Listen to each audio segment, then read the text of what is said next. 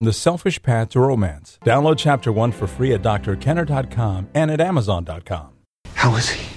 Well, his lungs are filled with fluid. His whole body is just shutting down. Even if we could get him to a hospital, there's nothing they can do for him there that we can't do here. Maybe a decade or so ago, I got a phone call that my grandfather was dying and I could fly down to Florida to say my final goodbyes to him with my uncle. And I chose that option. And before I left, I thought, what do I say to him? What do you say to someone who was dying? I had never gone through this before. He was the first significant death that I was going through of a close family member. And so I read a book, Grief, Death, and Dying by Terry Rando, in Anticipatory Grief by Dr. Terry Rando. And then what I realized was that the main focus needed to be on my grandfather as an individual, not to get all focused on, oh my God, he's dying, but to treat him like Grandpa. And with me to discuss this and other issues is Dr. Ed Martin, who is the Medical Director for Home and Hospice Care of Rhode Island. Welcome to the show, Dr. Martin. Thank you. Dr. Martin, with my grandfather, the way that I was able, I felt much more comforted going down to visit him, knowing that the best gift I could give him was not to sit bawling at his bedside, crying, or not to, say my final rites or, do something strange, but to really focus on what he needed at that moment. Would you like a glass of water, or would you like some soda? I focused a lot on choices. Mm-hmm. And I'm wondering, you work with, you said, thousands of people who've been through hospice. What do you know? What does hospice focus on in terms of the patient? Well, we basically focus on, keeping the patient at the center of our efforts. And the fact that the first thing you did, the fact that you went, is probably for some people the most difficult step. Some people, when they hear that a friend or loved one is terminally ill, that's it. They stay away. And I think that's the absolute We've worst seen that with my do. mother-in-law. Some of her closest friends are not visiting her. She had a stroke. Yeah. And people will shun, they just, because they feel uncomfortable. They say, well, what should I say? What will I do? And so they basically stay away. And that is, as obviously the absolute worst thing you can do. So if anything, just even the fact of being there, being present. And you're right, once you're there, just if you can focus on the individual, what they'd like to do.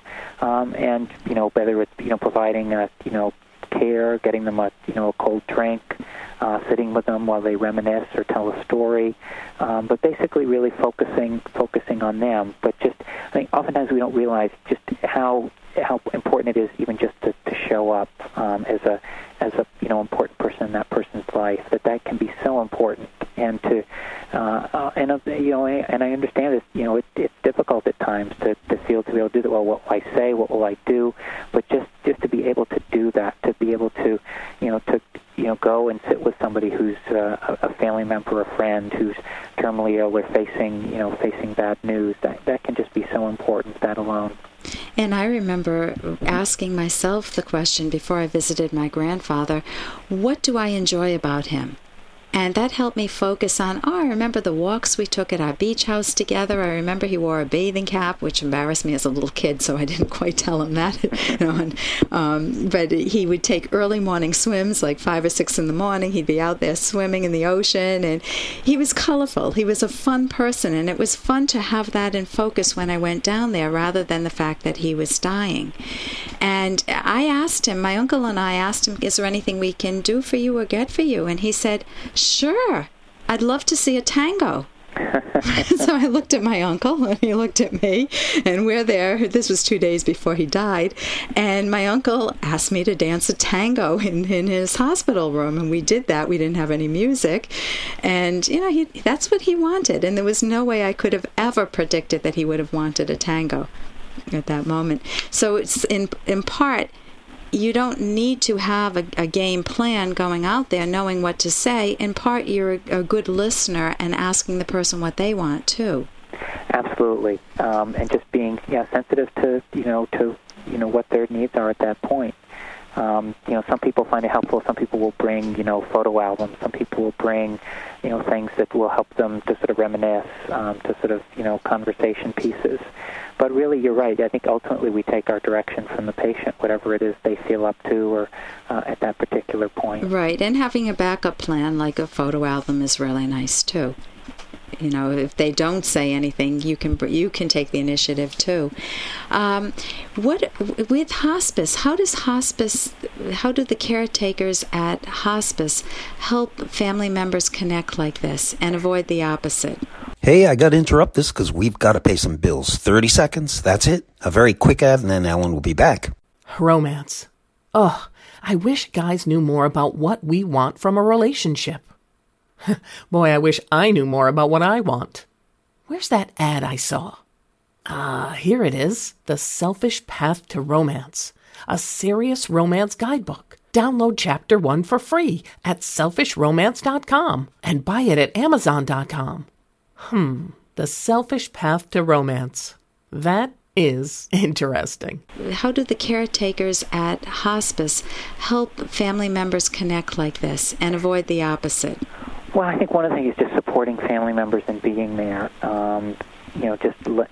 Understanding that yes, we realize this is difficult, but just being there, just your presence is helpful. Certainly in our inpatient unit, we have very different rules and regulations than say the hospital would. If the family wants to bring in the pet to visit, the dog or the cat, they're welcome to visit. Oh, that's great. I didn't know that. We don't have visiting hours, and in the inpatient unit, we encourage family to be there 24/7, much as they would be at home. Again, to provide as much a home-like setting. And then in the home environment as well, to, while, not stressing the person with too many visitors, to try and, still provide them with enough support to get what, is through is obviously a very difficult time. So hospice helps a lot with coordinating and helping the communication amongst family members and the patient. Right. And what happens when you get a patient not a patient, but a family member that comes in and is making it much worse for the patient?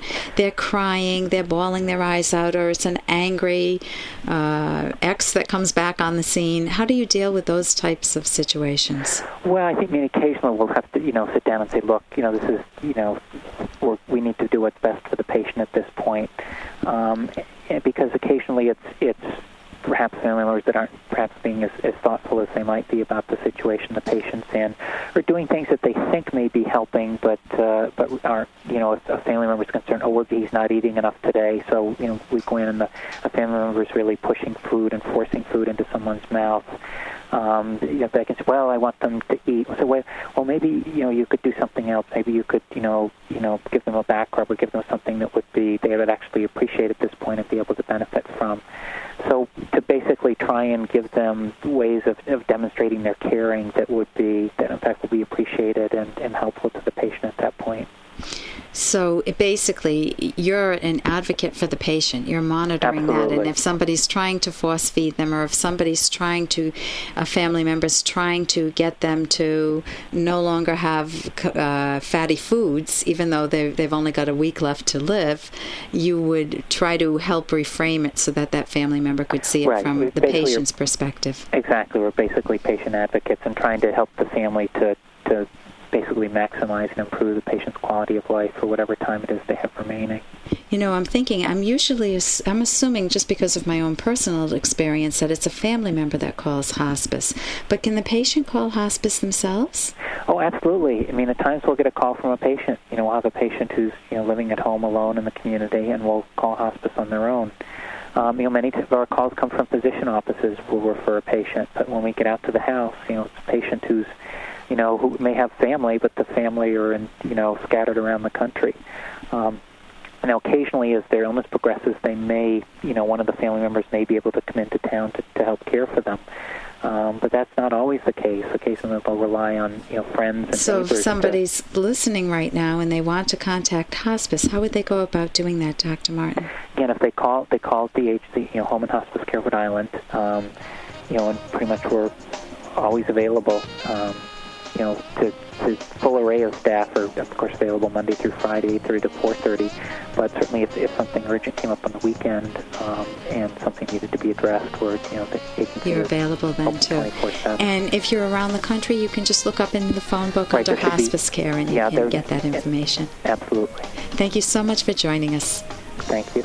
For more Dr. Kenner podcast, go to drkenner.com and please listen to this ad. Here's an excerpt from The Selfish Path to Romance by Dr. Ellen Kenner. The main virtue that makes you lovable is rationality. Attempting to have a romantic relationship with an irrational person is a living nightmare. You cannot reason with an irrational person. Facts and logical arguments have no effect on this person. You cannot understand them because they are full of unresolved contradictions. They are unpredictable because they often act on whim.